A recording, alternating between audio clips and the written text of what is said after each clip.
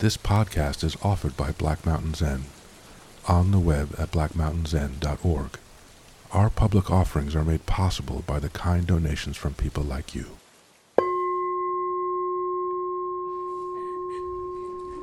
There's a Zen story about the microphone not being turned on.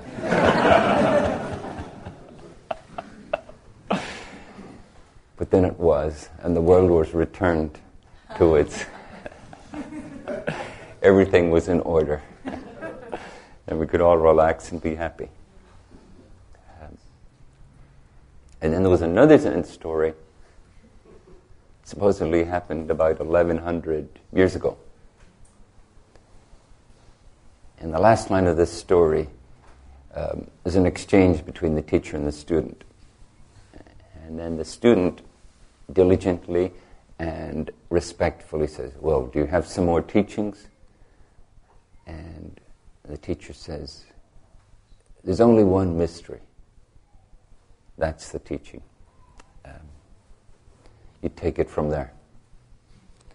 So I want to read you this poem, which is humbly called "What the Whole Thing's About." This is what the whole thing is about. Got up on a cold morning, leaned out a window, no cloud, no wind, that flowers had held for a while, some dove somewhere. Been on probation most of my life. So these moments count for a lot. Peace, you know. Let a bucket of memory down into the well. Bring it up. Cool, cool minutes. No one stirring. No plans. Just being there. This is what the whole thing is about. William Stafford. But here's another story. Several years ago, I went back to Ireland, where I grew up, and to teach Zen and visit my family. And while I was visiting my family, my sister said about our brother, Gus. She said, Gus is still smoking. He's had this serious heart attack, and he's still smoking. You need to talk to him.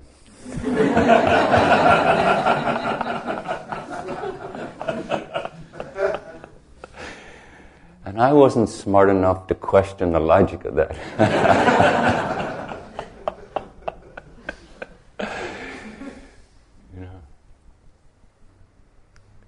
I remember reading somewhere once that Suzuki Roshi said, "And I wasn't smart enough to run away."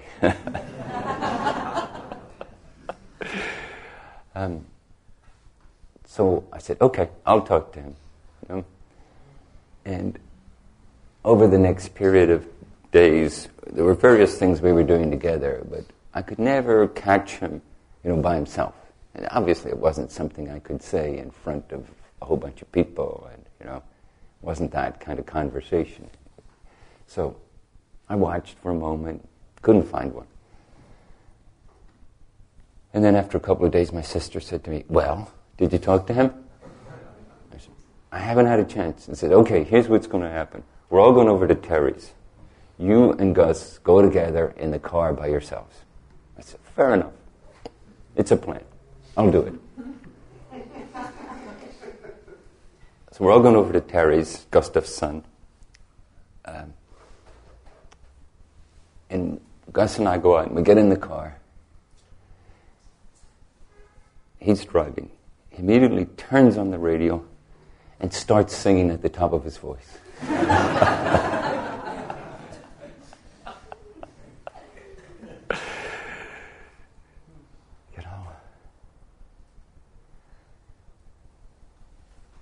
Sometimes we know what we need to know. We just don't want to know it.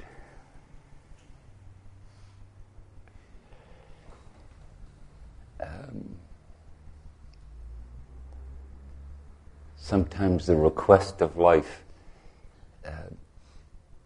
is so imposing.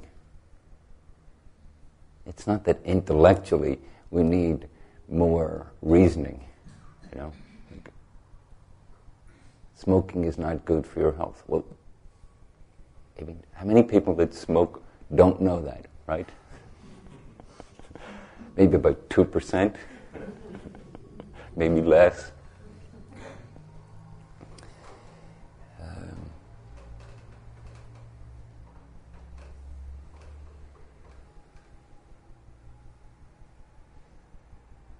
And somehow or another, it felt like he got the message.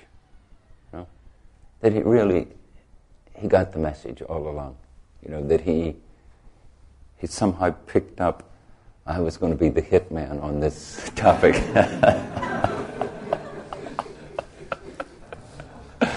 The imported heavy from the States.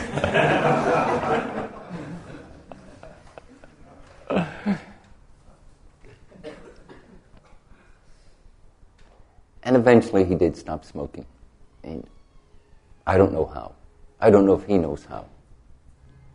I don't know if that was a wonderful, pivotal moment or just an irrelevant annoyance.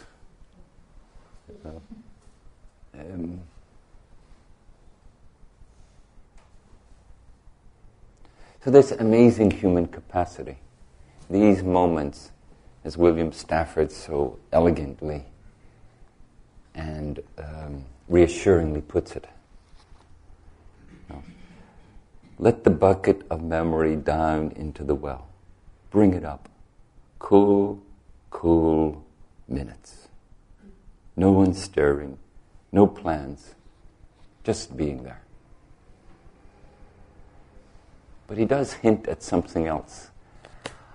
I've been on probation most of my life.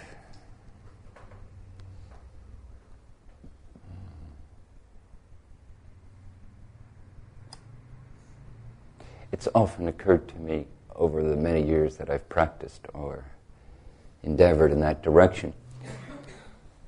It's not so much about we need to know more. It's something more subtle about we need to know what we already know. And we need to know, or we need to discover how to put it into action. You know? And what does that take? You know?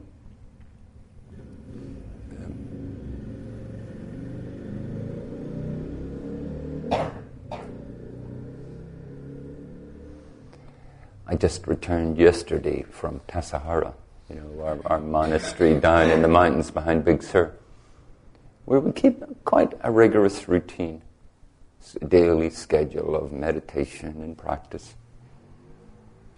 And takes up your time, puts you into something, some place where the request of your life, the request of the moment, the request of the world. There's a line by David Whyte where he says, and the world's fierce need to change us. At Tassajara right now, it's quite cold. You know, at night, temperatures dropping below 30. And there's another Zen story where the monk goes to the teacher and says, well, where's this? I would like to not be too hot or too cold. That's what I would prefer. You know? And the teacher says, well, why don't you go to the place where it's not too hot or too cold? And the monk said, where is that? How do you get there? How do you get there? And the teacher fiercely, with a fierce, radical honesty, says, let the heat kill you, let the cold kill you. But who wants to hear that? I was thinking it's more like this, you know. We're all being sorted into heroes and cowards, you know. And there you are, trying to elbow your way over to the coward section, you know. I know where I belong. I'm looking for that, not too hot, not too cold. Let me over there. But somehow, there you are. You end up, you look up at the sign and you're in the heroes section. It's like that dream you have, where you end up in school or in college or at work and you've no clothes on. It's like, utterly exposed to the golden wind.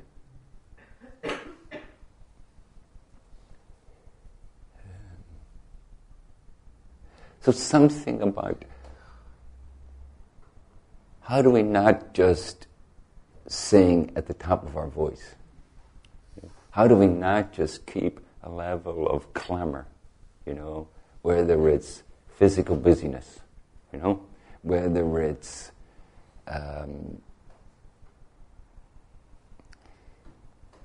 a well-crafted agenda of distraction, It's like when you walk in the door of your home, immediately, start checking your email, listen to your voicemail, turn on the radio, the television, your iPod, any other electronic device that can help you not to hear something. What is that careful, thoughtful, patient involvement that inclines us towards those moments where the bucket dips down, where what we know comes to the surface, and we realize it's what we've been thirsting for. And not to be naive about the process. It's not so easy to be a hero.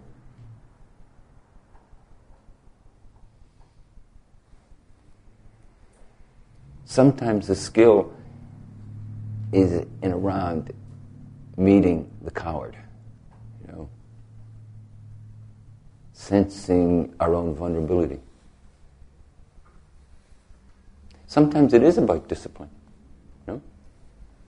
Sometimes it's about saying, okay, this is what's being asked.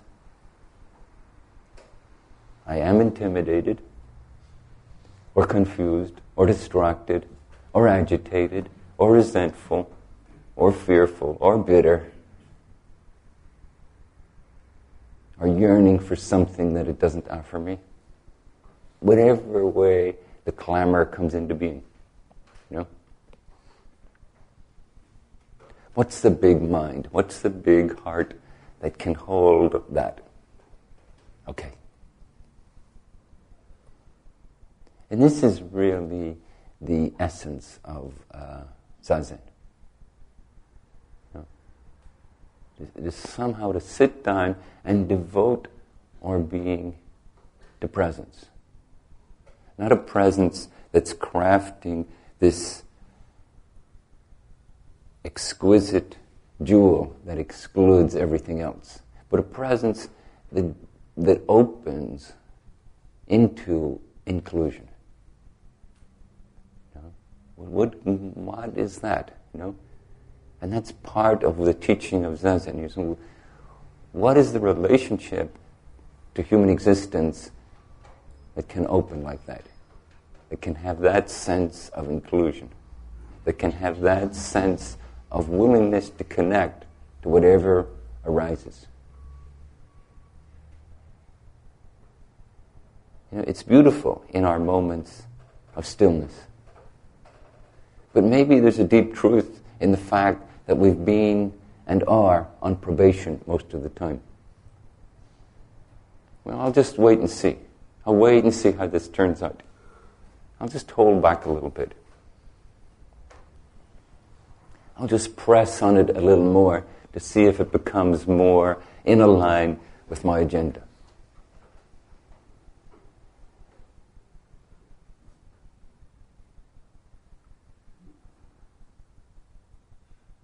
And then I would say, almost blessedly, somehow, even when we're singing at the top of our voice, the message gets across. How utterly amazing. What good news. You know? That we're singing at the top of our voice because we've already got the message. We just don't like it. No, thank you. When I was 4 years old, I went to school and I came home at lunchtime and my mother said, "How was it?" And I said, "It was okay." And she said, "Well, eat your lunch, you have to go back." And I said, No, I don't want to go back.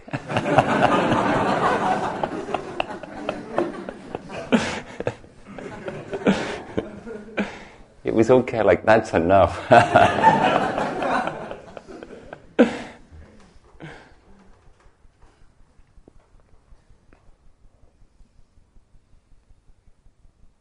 What is it to not be on probation?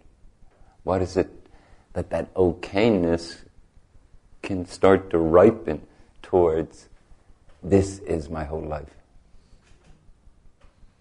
We think, okay, I'm going to do Zazen. I'm going to be one of those great Zen people, who can sit there and they're so solid and they're so upright and they're so courageous and they're so wise. And you could chop their head off with a single blow and they wouldn't even care. Yep, that's me. For the next 25 minutes.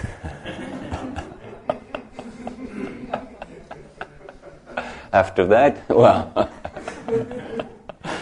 I'm out of here.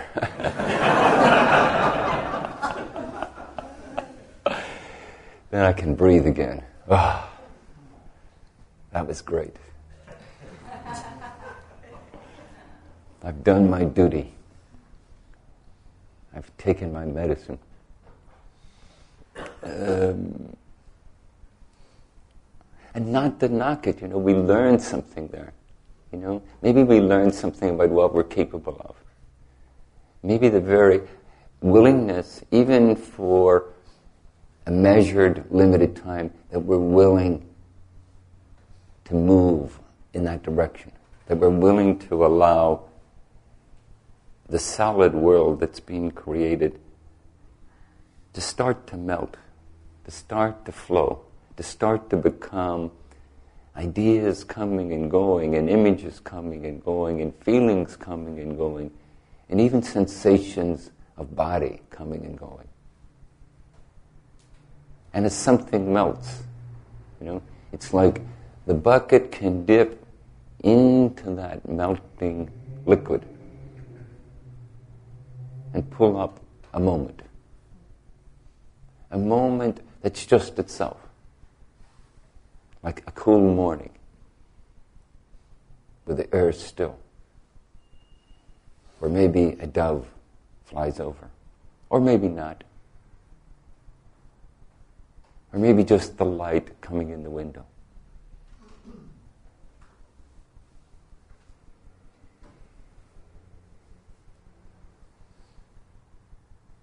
Or maybe just noticing the look in your partner's eyes that somehow, even though you thought you knew everything about them, you hadn't noticed before. Or something about yourself.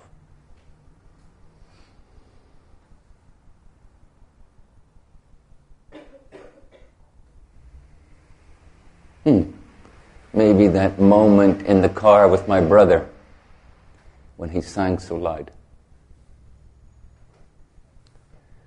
was an exquisite success. Had nothing to do with failure. Had nothing to do with limitation or defeat.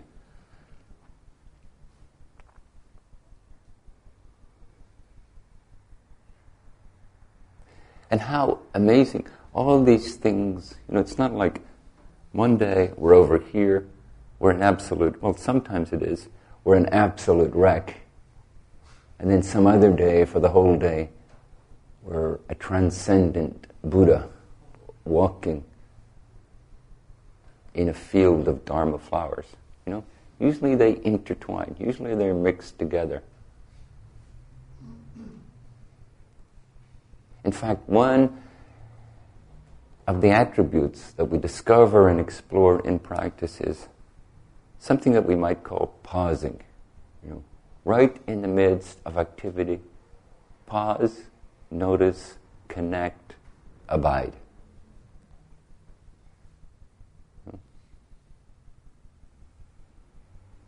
Can we discover through our own deliberate efforts how to dip down in any moment? Can you dip down into your moment of agitation? What is this world that has come to be and has brought about this state? Who populates it? What sense of self lives in the middle? Is it a naked self that's woken up in college with the teacher staring at you?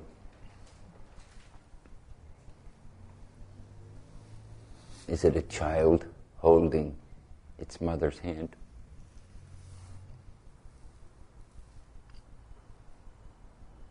To dip down in any moment and to feel and to touch the passion of the moment. This is how we discover how to become a state of being that can embrace everything. That we dip down and behold that particular state of being. Can you hold and meet and experience and be taught by your own fearful bitterness? Can you dip down and hold your own extraordinary selfless generosity? Usually the negative states hang around. They're more troublesome. They're more unnerving, unsettling. And our moments of generosity, our moments of kindness, our moments of inclusion, they come with a state of ease. So it just swims on through. It's like, nothing special. And then somehow we end up with this skewed notion.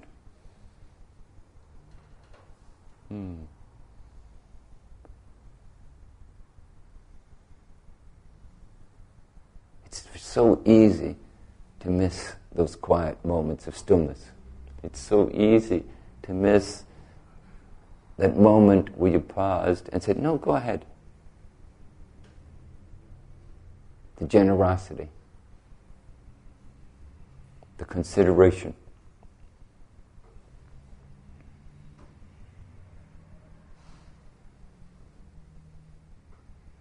And that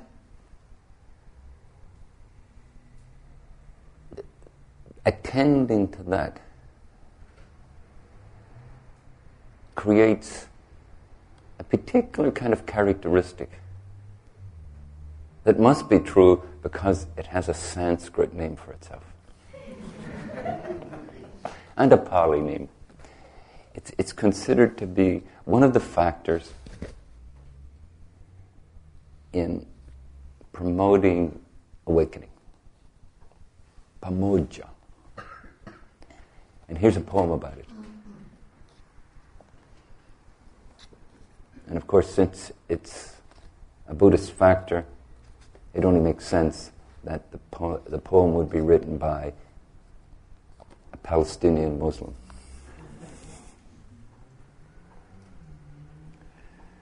Lovers of hunting and beginners seeking your prey, don't aim your rifles at my happiness, which isn't worth the price of the bullet you'd waste on it. What seems to you so nimble and fine, like a fawn, and flees every which way like a partridge, isn't happiness. Trust me.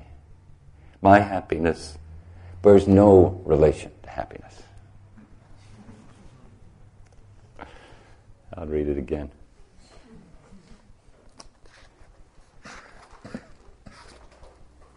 Lovers of hunting and beginners seeking your prey, don't aim your rifles at my happiness, which isn't worth the price of the bullet you'd waste on it. What seems to you so nimble and fine, like a fawn, and flees every which way, like a partridge, isn't happiness. Trust me. My happiness bears no relation to happiness. The sense of being, the sense of letting the moment crack open and reveal itself. Whether it's charged and passionate in a solid, convincingly defined world, or whether it's silent and still, dipping deep into momentary existence. Whether it's flowing back and forth, watching the interplay of interacting with the conditions of the moment. Any one of them, somehow pausing, connecting, engaging, that. Just that. As it is. To not be on probation. To not immediately calculate what would make it better, or how to avoid it, or to come up with what you would need to add to it or subtract to it so that you could be thoroughly committed to being present for it.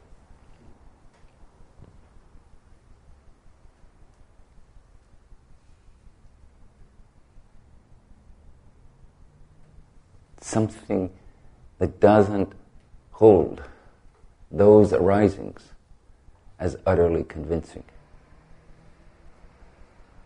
and allows that moment to shine. Pamoja. Sometimes translated as gladness. Glad to be alive.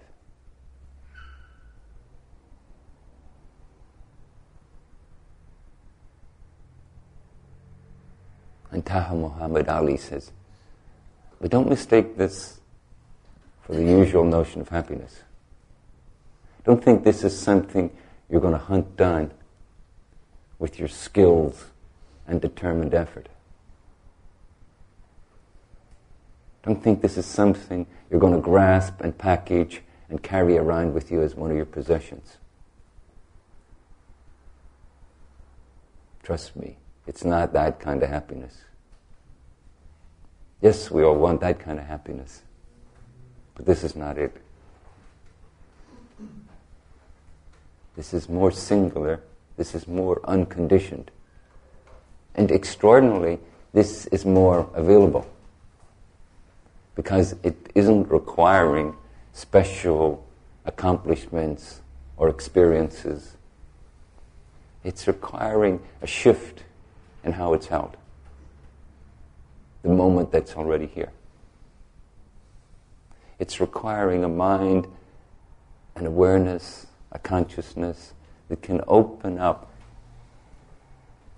and hold even the clamor that arises with the moment.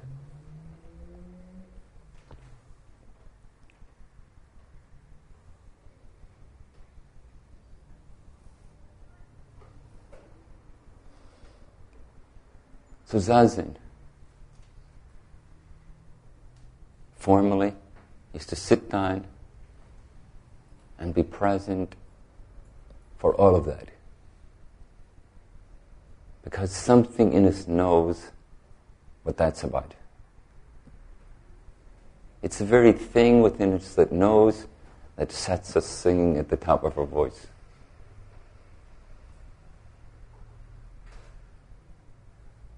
And it's listening carefully to us singing at the top of our voice that helps us discover how not to be trapped within that. How not to live a life where we're always on probation, waiting for something to turn the way it needs to, so that we can exhale, so that we can say, this is good, so that something in us can be glad. Something in us can blossom. Something in us can be thoroughly willing to be what it already is. Zazen is the direct expression of that. And Zazen is also the endless ways we miss the mark. The endless ways we subtract something from that, add something to that, distract ourselves from it, don't quite notice it. So it's this extraordinary mystery that the teacher says to the monk. You get one mystery. It's called being alive. And from there, everything unpacks. Everything is like a hand turning outward like a gift. Everything teaches both how to separate and how to connect. So we study something, we explore something, we be something on our cushion. And then we stand up and we enter the world. We enter the life we're already living.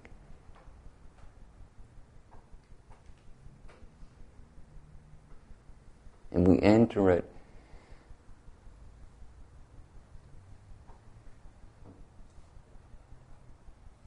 as a mystery. How can I know and not know? How can I know so thoroughly that it frightens me? And I want to sing at the top of my voice. And I do at times. How can I know so thoroughly that I know it's the most precious thing and my life is devoted to it? Even though it doesn't quite look like that at times.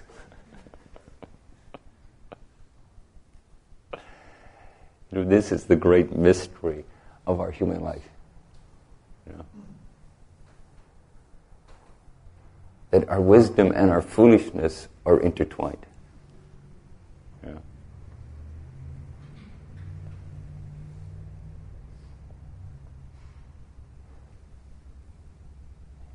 And then all the lore, all of the Buddha teachings, of the teachings of awakening, all the skillfulness, how do you prioritize your life? How do you craft your life so that these moments don't happen, once every 100 years? Tragically, often these moments happen for us in a moment of tragedy. We've glued the world together into a solid world, and the world in its fierceness tears it open.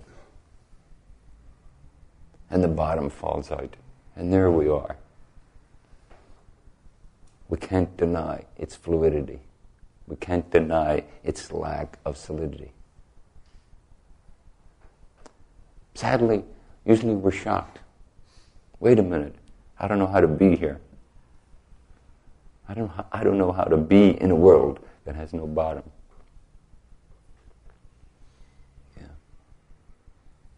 How do we set up a relationship to our life that allows us to get close enough to the well to dip down into it? What kind of priorities do we have to make? What kind of adjustments?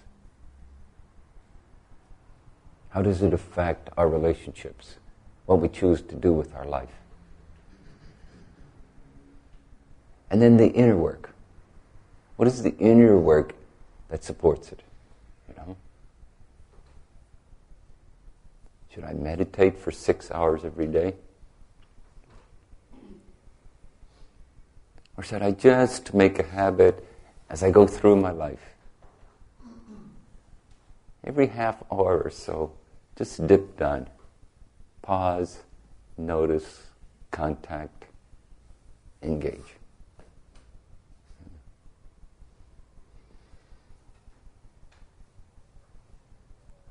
Is there some inclining of the mind, the heart, that stimulates the inspiration, the dedication, the motivation? All these are the teachings of the spiritual way. These are the teachings that all the religions try to answer.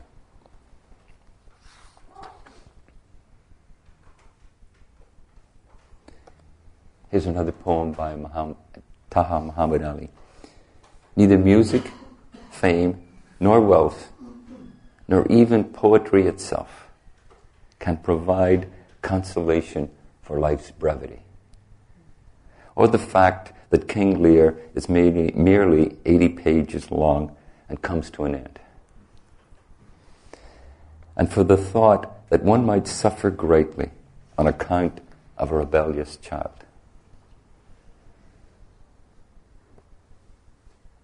Love is what's magnificent. But I, you, and others, most likely, are ordinary people.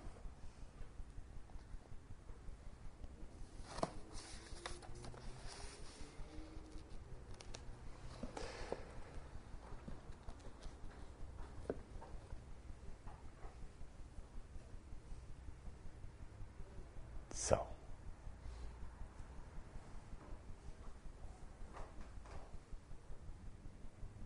I would say, for each of us to ask ourselves,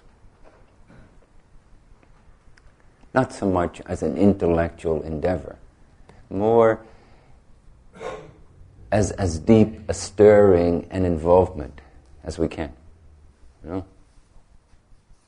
Something we get in touch with when we see and feel ourselves in the midst of an intense emotion, where we're engaged in something as if our life depended on it. In a way, in that moment it does. You know? Can we tap into that? Can that become a resource? Can we align with that?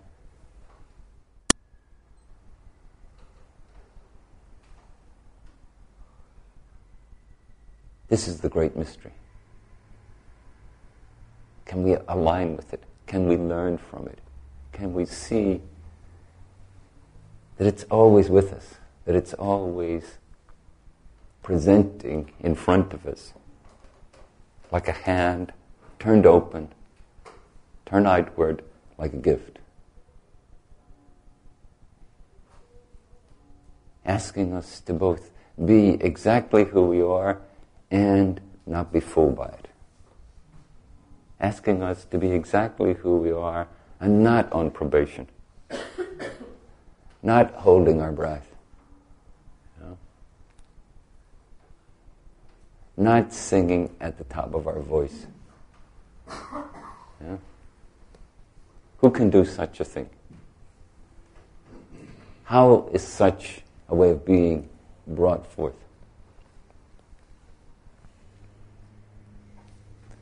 The one mystery. Thank you.